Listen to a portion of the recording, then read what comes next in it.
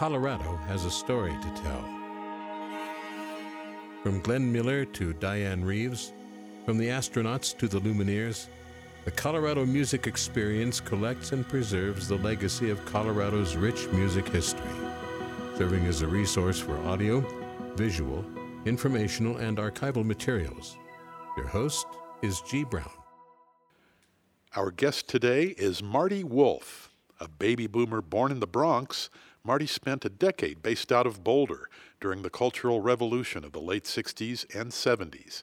He created some of the very first psychedelic light shows and helped draw up the blueprint for the modern concert industry with the major artists he helped to the stage. He has traveled the world as a concert producer and lighting and stage designer. Welcome, Marty. Thanks, G. You briefly studied photography and design in your native New York, a self-described Bronx hustler, before leaving in 1968. What brought you to Boulder? Sort of the quest to end up going to the Haight-Ashbury in San Francisco with my then girlfriend who became my wife. We headed that way and stopped in Boulder on the way for 10 years. That's the short story. Looking back at this time, the late 60s to the late 70s when I was in Colorado, what a rich, full life I've had. And a lot of it was that seminal period of national bands coming to Colorado, the Colorado Creative Center that this was for so many people from the East Coast and all over. What a powerful thing Boulder especially was. When you arrived in Boulder, you met a gentleman named Kit Thomas, who kind of gave you your first glimpse at what concert promotion entailed. He was working at an advertising agency and I needed a job. He was doing a concert at a club in Fort Collins, and I didn't know anything about that sort of thing. I got to observe him take a band called The Beast, a local band with Kenny Passarelli on bass, book the band into a club in Fort Collins and make a deal with the club. I think they got the bar. He made a deal with the band. He got some of the money from the door. They got some of the money from the door. He sold tickets. He promoted the event. And I realized, this is interesting. I could do this. I had done various things in Boulder. I was on a scaffold in the middle of winter with a big wire brush on a power tool, blasting excess cement off bricks. That worked for about 15 minutes. And then I was putting telephone poles in the middle of the winter up in the mountains where their helicopter would come and drop a telephone pole, and we'd be sticking pikes in the telephone pole, and that worked for maybe 20 minutes. Lucy rolled a VW bus. We were living up the St. Vrain Canyon in a little cabin. And I found myself with no money, and I literally stood on the side of a mountain and had what I refer to as a financial, spiritual experience. When you have nothing to lose moment, and a what the F am I going to do moment at the same time. And I looked down on the lights of Boulder, and I literally made a decision in my mind to go down into the world, which those lights represented, and make my way. And I've never looked back. There's something about these mountains, this part of the world, for me, that's just awesome. I hope you feel that. And I began getting involved with little bits and pieces of music. And then something magic happened. A young man named Pat Steimer was elected president of the student body at the University of Colorado. This was late 68 or early 69. And he had the budget basically to do music. He approached someone in the group named Alan Armstrong in that little Boulder hippie family. Alan said, "Marty, why don't you take care of the student body concert thing?"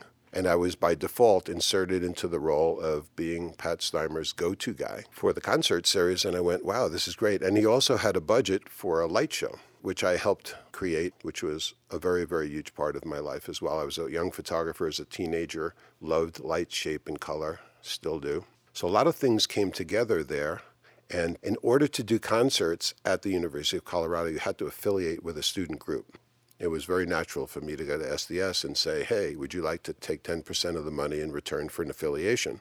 Basically, I took 10%, they took 10%, the band got everything else.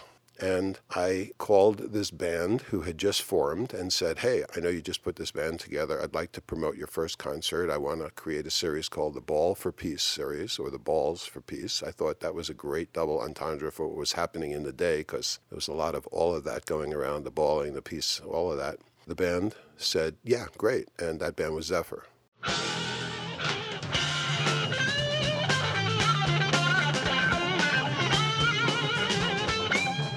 So my first promotion as a concert promoter And their first live gig, I believe, ever was that February 21st, 1969 UMC Glenn Miller Ballroom performance.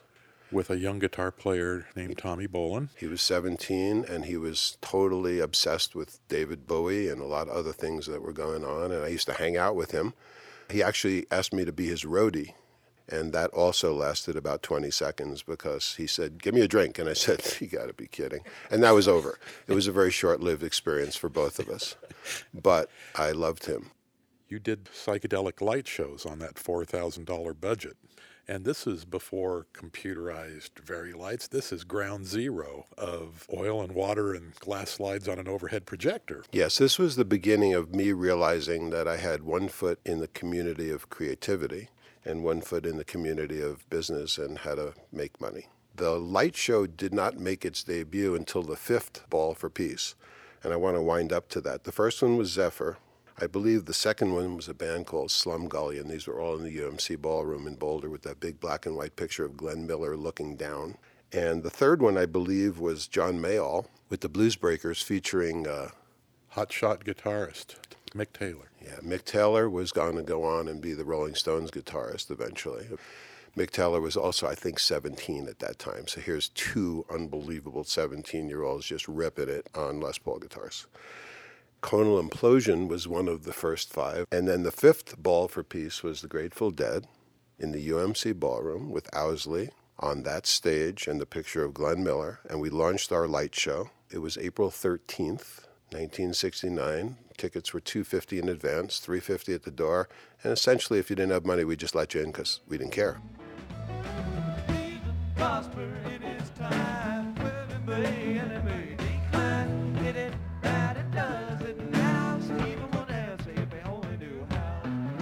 There were about 2,000 people in a 1,200-seater. There was probably 10 to 12 gallon jugs of apple cider with really, really good LSD in it, and that room was lit up. When the house lights went on for intermission, it was 1,000 people on a terror trip immediately, looking around going, where am I? What happened? Where am I? It was unbelievable. And it was a memorable night. Owsley came in and rewired the building. To prepare for the light show, we used these glass dishes, these big concave glass dishes into which you would put food coloring and oil. Depending how much you put in on which side, you could kind of keep everything separate. And then you would need a clock face. And then you'd put another clock face on top of it, and you'd start pushing down on the clock face. This whole thing is sitting on what's called an overhead projector. So light is blasting up through the clock faces into a right-angle lens that projects it out. It's literally light being projected. The light's blasting through all this liquid, and you're moving and you're grooving and you're doing one on top of each other, and it gets very organic. And if you're on acid looking at this, we'd be tripping. Now, where do you get clock faces? At the University of Colorado. So at night, we'd get into our ninja hippie outfits and go get little ladders and unscrew pretty much all the clock faces out of the UMC building. Didn't notice it for years, I think. And this is how we rolled. And that light show, funded by student money and budgets, ended up at the Fillmore West. It ended up in Winterland, a lot of light shows around. And it was born and raised in Boulder, and it was pretty cool. I have posters that say Steppenwolf, Lights by Spontaneity, stuff like that. How much did the Dead make at that show?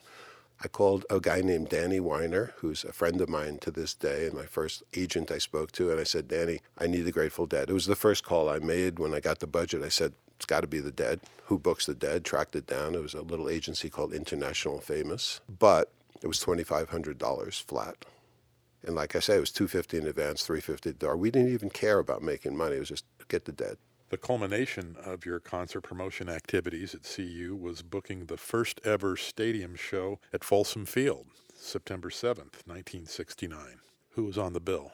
The concert opened up with Conal Implosion, the Sons of Champlin, who actually were the band, I think, that played for 2 hours because we had space to fill in that Tim Hardin couldn't enter the state, apparently, because of warrants. And then the original Steve Miller Band, Buddy Guy, and Country Joe and the Fish.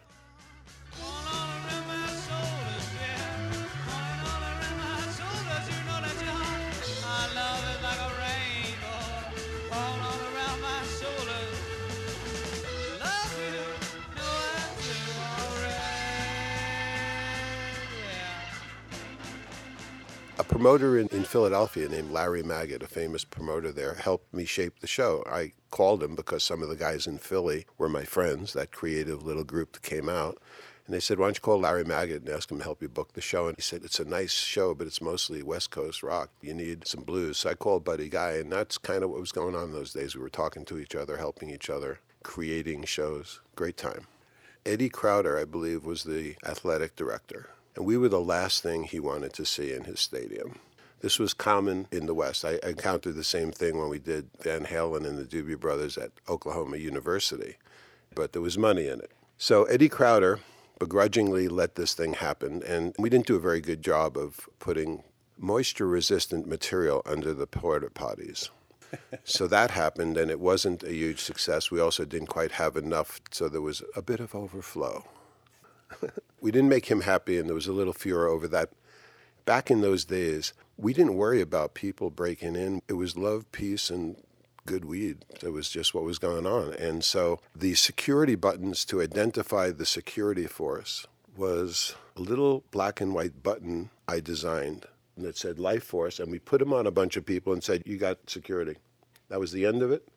There weren't the problems that would come later. It's pre-Altamont. It was let's say, harder drug epidemics occurring in the community. It was an amazing, peaceful event. I think there was like over 10,000 people. It wasn't tens of thousands.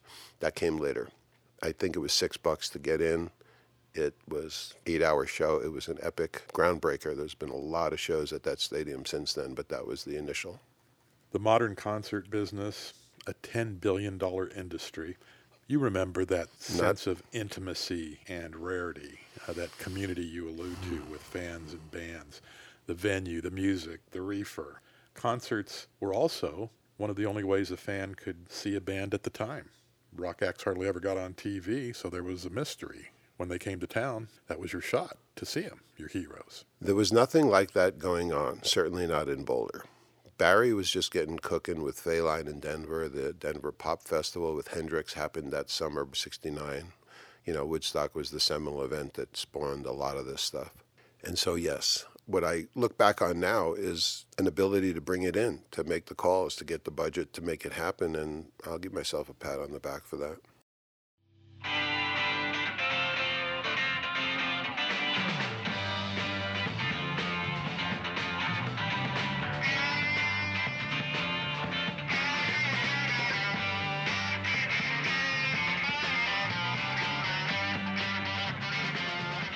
We have to give a nod to the bands of the time. This was a different model from bands of the 60s trotting out their hits and getting off the stage. This was a whole new level of extended musicianship and the corresponding awe from the audience seeing these guys play. What's come up for me is when I think about, for instance, the Jefferson Starship at the Field House with Quicksilver Messenger Service, I think was the opening band. And these were core, seminal, San Francisco-based bands. Never would have gotten here, but for the idea, we thought, wait, we could do a show in the Fieldhouse. And I think that was the first rock show, if not show, period, in the Fieldhouse. It was sloppy because it was just open seating, but we put down the plywood with the plastic and then put the stage in. We had learned that one. You're a quick study, Marty. Yeah, that's how I roll. The people who I was with in and around those times were amazing. And without me realizing it at the time or acknowledging it at the time, they were all doing the go, Marty. You're doing great. Go, Marty. Because I was opening doors for them and I didn't even know it. And they were thrilled that this was going on because the spill-off with clothing, with ticket sales bringing people into stores, and the Record Center on the Hill and Brillig Works in Denver. And it was like a network all of a sudden around this music explosion that was happening nationally. I think it was basically me in Boulder and Barry in Denver. And it was a point where he noticed me, and I became competition, too. So a little context. Frank Barcelona was the name of the gentleman who set up a company dubbed Premier Talent. That was the first agency in America that focused exclusively on rock music.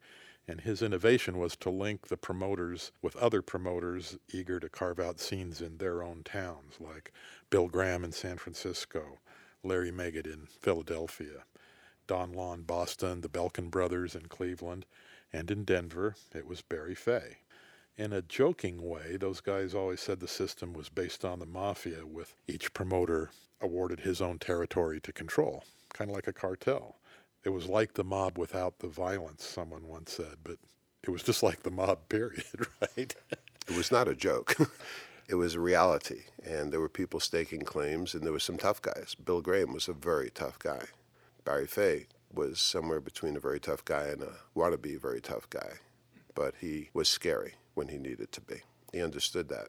And it was Bill Graham that told me years and years later, we were riding down an escalator at a convention, and he turned to me, he was making notes or something, and he said, Marty, you're way too nice a guy to be a promoter. And I really felt that because I was. That later caused me to exit stage left. There was a meeting in Appalachia of all the promoters at a hotel. All of those guys you mentioned, Joel Brandis was there, Denver Barry was there, I was there, Bill Graham, and they were there to discuss how to deal with Concerts West. It was almost like someone was waiting for the dawn of the music industry to say, put out a hit on those Concert West guys because they're messing up our business. They're invading our territory. And it was very much like that. I'm not sure everything got done. I used to call it the Korea meeting because it was a lot of talking and nothing ever happened. But it was an interesting scene given the players. So these promoters weren't above squeezing out competition within their territories. They weren't above putting a 357 on the desk when you were chatting with them. As a result of your successes in Boulder, Fay couldn't help but notice. And so since he had done all the shows in Denver and was the guy, he got in touch with you.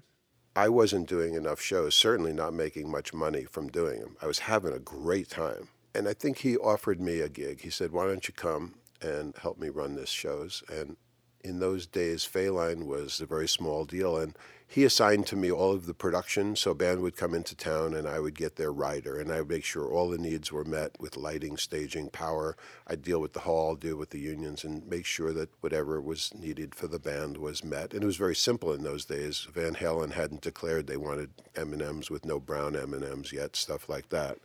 Bands would come to town in those days. There was no sound system in the semi-tractor trailer. There was no lighting rig in the other tractor trailer. I can't help about the shape I'm in. I can't sing, I ain't pretty, and my legs are thin. But don't ask me what I think of you. I might not give the answer that you want me to.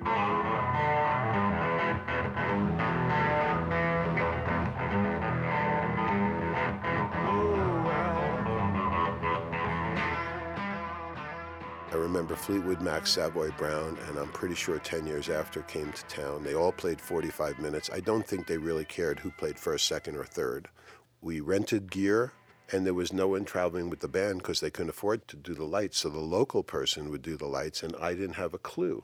And then there were the spotlights. How do you make the spotlights do the right thing at the right moment?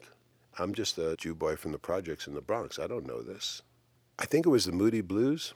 We're on stage. I didn't know what to do with the lights. So I handed this guy the headset. I said, here, you call the lights. He goes, what do you mean? I said, I don't know how to call lights. You know their music. He said, okay, I'll try. And he did, because he had a much better shot at getting it right than I did. And I think he enjoyed the moment. He was a sweetheart. And I watched and listened to what he did. And I came to understand what was required. And I eventually became very, very good at it. I would have 6 or 8 spotlights, and I'd have to tell them each what to do, how big to be, whether it was a fade or a bump in, which means an abrupt in or out, stand by to black out all spots, and then I'd give them a color. It would sound like 1, 2, 4, and 6, frame 3 on 6, spots 3 and 4, I want a slow fade in frame 4, stand by, I'm going to give you a slow call, and go. Stuff like that. And this went on all night long in rapid succession, all through every song. And then you'd be running a board at the same time. It became part of the show in terms of the creative aspect. And when the band was rocking and I had my act together and was making the moves and working with light and shape and color, I felt as close as I could ever be to being part of the performance without being on that stage, because my job was to make them look phenomenal. You were known around town because you were the voice of Fayline and your own shows. People on the radio heard every show billed as Fayline Presents or Marty Wolff Presents. On the side, you ran an advertising agency doing voiceovers, radio spots. Somewhere about 1970, I was beginning to work for Fayline, and I asked my dad to send me $1,500 to help me fund what we had as an idea, which was to create an advertising agency called Lotus. And my buddy Chaz Barber was a graphic designer and an artist who did a lot of the posters in connection with the work we were doing. And I started learning by necessity how to do voiceovers on radio spots. So KLZ, there was a salesman there who used to let me sneak into their studio to play records and do voiceovers and change the levels. And I began doing the commercials for my own concerts locally to give to the stations where I was spending money to promote them. And then certain people approached me because I seemed to have this voice they liked. And so I'd buy a block of time. You could buy an hour worth of spots, like 61-minute spots for a bulk rate. And then I could mark that up and sell my clients better rates than they could get, but more than I was paying, and make some money on the actual resale of the spot time and charge them for the voiceover. And I could make a living that way. So Chaz did the graphics, I did some voiceovers, and at the same time, Barry would have me go out on the stage in between acts at the Denver Coliseum after the opening band and talk about the shows coming to town. It was the audience you wanted to buy the tickets for the next show, sitting right there. They're probably half whacked, and they're all listening, and they're having a really good time, and you got to announce. And I understood the drama. I like accentuating drama. So lean upon him gently, and don't call on him to save.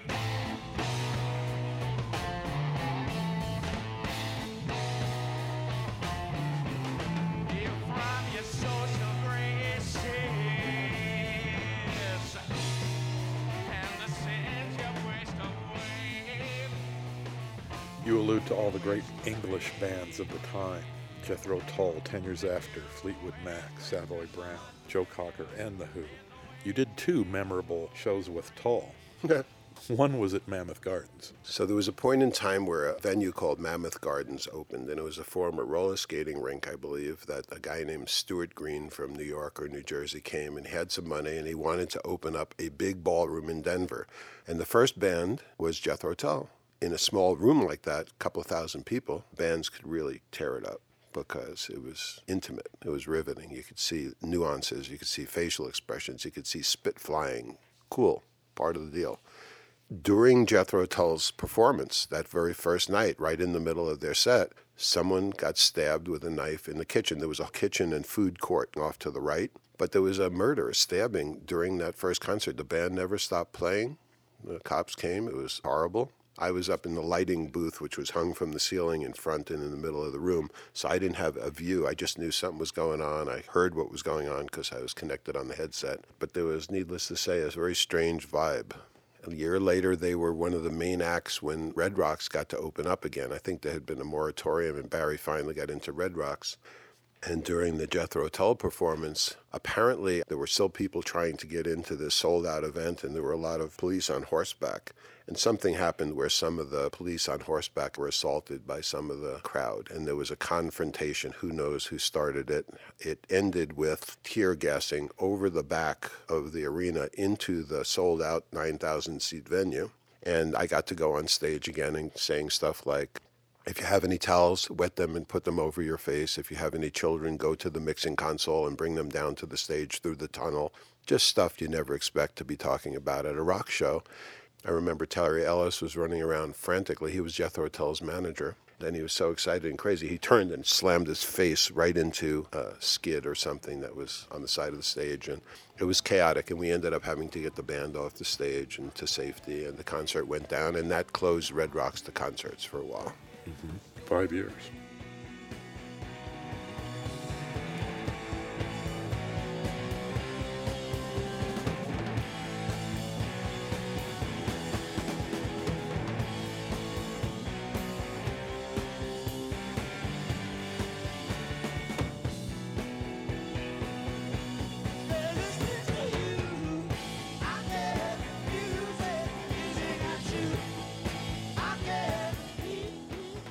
We allude to The Who.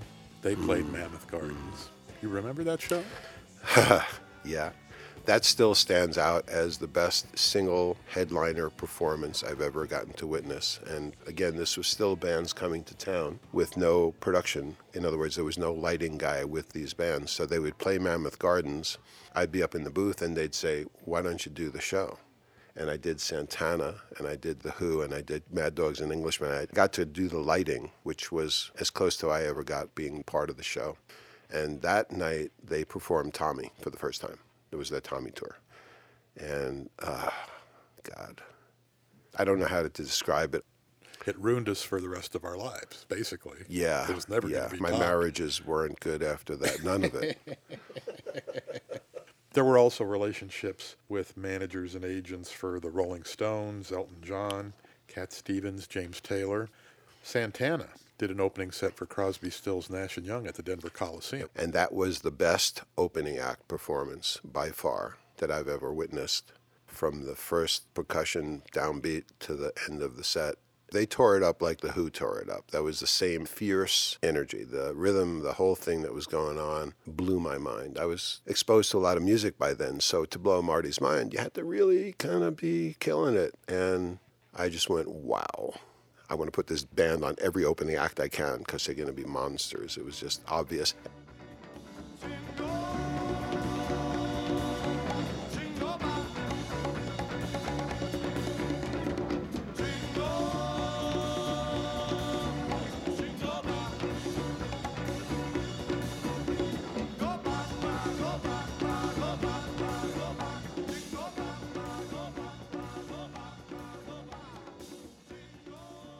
And the second part of that show was phenomenal because you had Crosby, Stills, Nash & Young. They came out and they played an hour of acoustic, just the four of them, and it was incredibly beautiful. And then they all stood up, turned around, and bowed down to the curtain on the stage behind them, which then parted, production value, and all of their electric stuff rolled out towards them on this giant riser. And then they proceeded to play an hour and something electric set. Totally one of the greatest shows I've ever seen. It's like the ultimate hors d'oeuvre and then the most satisfying entree. You mentioned Terry Ellis, Jethro Tull's manager. We should take a sidebar here because years later, Terry offered a recording contract to an artist you were managing, Max Gronenthal, known as Max Carl for a time. Max had been the singer in a band called Energy with Tommy Bolin here in Colorado before Tommy went solo. Great, great singer.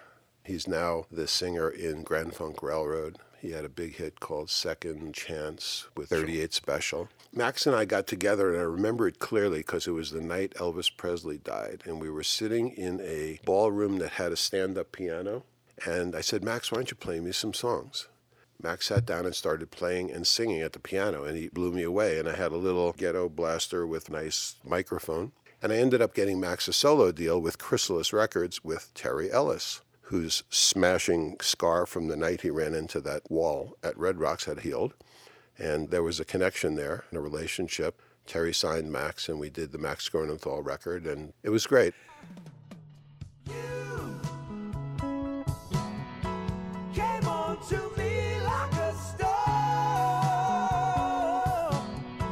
The main attraction in the back of my car. I think you took me too far. So, Phaline was expanding into other markets. You got involved in producing shows in Salt Lake City, St. Louis, Phoenix, Houston. You presented Barry with the idea of becoming the promoter in secondary markets like Oklahoma City, Lincoln, Omaha, Tulsa, Amarillo, El Paso. He suggested that you team up with Joel Brandis, who had managed Sugarloaf here in town. You came up with a most excellent name. Yes, Great Western Productions. Generic, killer. Sounds big, right? And it sounds organic, and it was perfect. Again, I realized I might make more money and that Barry was promoting the major markets but ignoring a lot of secondary markets. And I thought, why wouldn't exactly what he's doing work in these other markets, except he doesn't have the time or the inclination, and maybe the numbers aren't there. However, the numbers were there because you could still book ZZ Top in Abilene for 10 grand flat, have $5,000 in expenses, and gross $30,000. Do the math. I presented Barry with an idea. Barry felt that I could probably use some help booking. I knew some agents that I had booked with, but I didn't have relationship. Joel was booking a lot of clubs, so he had a lot of relationships with the club arm of all these different music agencies on the East and West Coast. He paired us up. So Barry was the money. Joel was mostly doing booking, and he would do the active promotion on half the venues and cover the dates, and I would do all of the production and dealing with the band and the quality of the show. And it worked well. We grossed $1 million in the first year. The problem was Joel was ambitious to a fault, and we would book a Friday and Saturday night, prime nights of the week, with a really good band, a really good venue. We knew we were going to sell out and make money. And he would see where he could route the band on the Sunday or the Thursday before, or both. And I was guilty of this too. I'm not putting it all on him, although it was his forte. So we'd end up booking weaker dates in the mix, and those weaker dates ended up eating all of our profits. They were sometimes losers. And so at the end of the year, we grossed $1 million, and we really didn't make much money. And when I looked at the numbers, I said, I can't do this anymore. We split up. I took my bands, the Dad, the Doobie Brothers, and some other relationships. And the problem was I then became the enemy of Barry Fay. There were threats. Barry Fay taught me a tremendous amount of things. He showed me how to be a great promoter. He showed me how to be strong, and he also showed me a lot of things not to do. That's the best description I can give. I think he was historically huge for the state of Colorado and Colorado music, and the surrounding areas too. But he had some problems, and they manifested a lot in his relationships.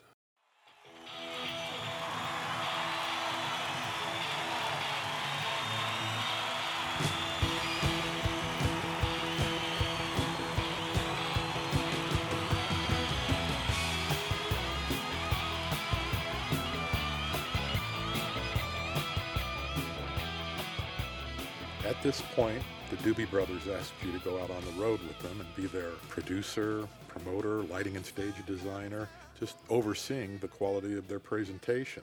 They funded a lighting company exclusive to them, and you were at every show. They were doing their first headline tour, the Doobies. They had graduated from Listen to the Music was a big hit. They had played all the markets for opening acts at $500 a night, and they were ready to become the headliner, which was the growth spurt you hoped for. And that was the evolution of what was going on in that time.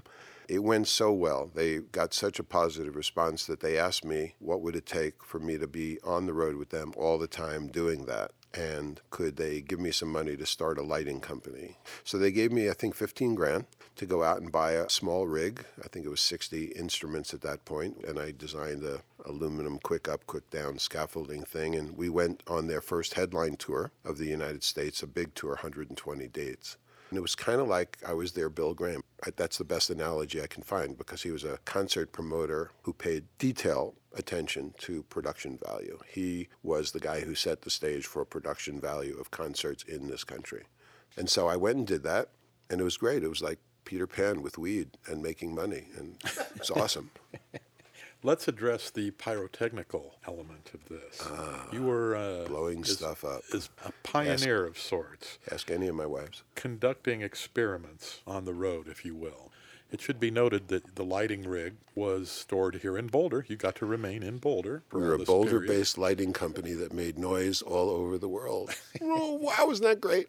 We would have pyrotechnics in the show. Anyone who's ever seen a Doobie Brothers show knows that my favorite part was to blow up the stage at the end. It was festive. I once did Pink Floyd at the Memorial Music Hall in Kansas City.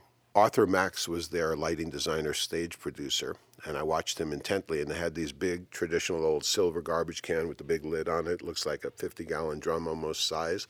And he had flash powder, basically bombs, in 3 of these. And at a certain point in the Pink Floyd show, I watched some guy go backstage and take the lid off, and they said, stand back. And I went, this is going to be good.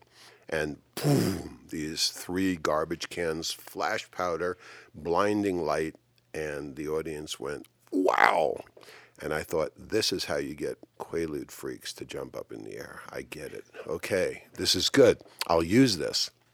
So I incorporated that into the Doobies show. And from time to time, we'd be building and gearing up in a warehouse just on the other side of 28th Street. So one night, we're practicing. You know, you don't want to try out pyrotechnics on the band during the show. I once set the drummer on fire. It wasn't a good look. So we're trying out pyrotechnics, and we're blowing stuff up. I had a couple of guys who really wanted to see what the tolerance of some of the containers we used would be, which means you had to try to break them. And so a police cruiser cruises up because he's heard noise about some explosions in the factory area. And he rolls up and he goes, okay, what's going on? And I walk over because I'm good with police. I've done a lot of security concerts. And I go, hey, Doobie Brothers, we're just trying this stuff out. Here, check this out. And how you doing? And gets on his radio, goes, okay, this is 1012, just checking back. No biggie, it's just the Doobie Brothers trying some stuff out. Boom, boom. And that was how this cruiser connected to the head guy at the police station, letting him know, it's just the Doobies, they're blowing stuff up, no biggie, it's okay, next. Phil Basile, sweetheart, was the tour manager, and he was a friend of Pat's for the Doobie Brothers. And we found that there was all kinds of things you could do with explosives. There were things called squibs. A squib was a little tiny, half the size of your pinky fingernail, flash powder covered with some plastic material to contain the flash powder. My forte was blowing the hubcaps off of the car next to me. Anyway, I pull up right next to Phil on the freeway. He doesn't know what's going on. We're doing 60, 65, and we get pretty close together, and I make the sign for roll down your window, and he rolls down the window. He goes, what? And I go, boom! And freaked out. He swerves, the hubcaps come flying off, and he tried to effing kill me that day. He came after me. He was very upset. I don't know why. Did I mention the time at the Chicago Amphitheater when I picked up Bill Champlin? He was in his rental car, and we were playing around. I got into a forklift and picked up his rental car with him in it and raised him off the ground quite high, and he lost it. And he's been so ginger and delicate with me ever since. Every time he sees me, he's got this, like, slowly moving back thing.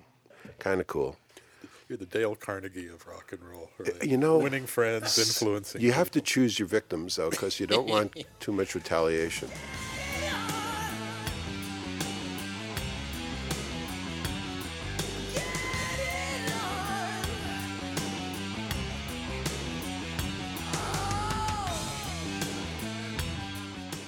After your stint with the Doobies, you created and managed a couple of bands, Stone Fury, which led into another group, Kingdom Come, which had some success in the heavy metal world. Kingdom Come was a band that I named. And that band ended up shipping 610,000 units out of the gate, and no one knew who they were or where they were from. It was that hot. We were the number 3 AOR track, strangely, to Van Halen, Hot for Teacher, and The Tall Cool One by Robert Plant. And then we were the number 3 record in the country at the end of the year. We debuted in stadiums and crashed and burned at the end in clubs. Fabulous. So to put a capper on this to a degree, rock and roll became big business eventually, losing its innocence. Now there's a national touring system. It's uniform. None of the regionalism or personal touch of you early promoters. The consolidation of the industry is ballooned to where now Live Nation and AEG have a stranglehold on the business. It's just so different. There's a distance between the fans and the stars, ticket prices. That's kind of bittersweet, I would think. It's like my life, as I describe it in my recovery area, which was necessary at a point, is it was a lot of fun, and it was fun with problems. At the end, at least in my case, it was just problems. For me, Graham said, you're too nice a guy to be a concert promoter. I tried management, and the experience with Kingdom Come was so intense. For me, it culminated in a part of my life where I had to make some serious changes. And so I'm grateful that it brought me to that point, because certain changes only occur when sufficient pain has been infused. Marty, what's your favorite musician's joke? What's the ideal weight for a concert promoter? I don't know, Marty. About 2.5 pounds, including the urn. Very good. Thanks so much. Thank you, sir.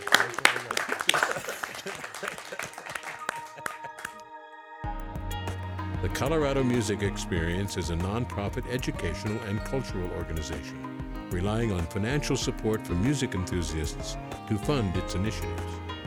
To learn more, please visit colomusic.org. COLO music.org. Terrapin Care Station is a Boulder-based, vertically integrated, consumer-focused cultivator, processor, and provider of high-quality medical and recreational cannabis products.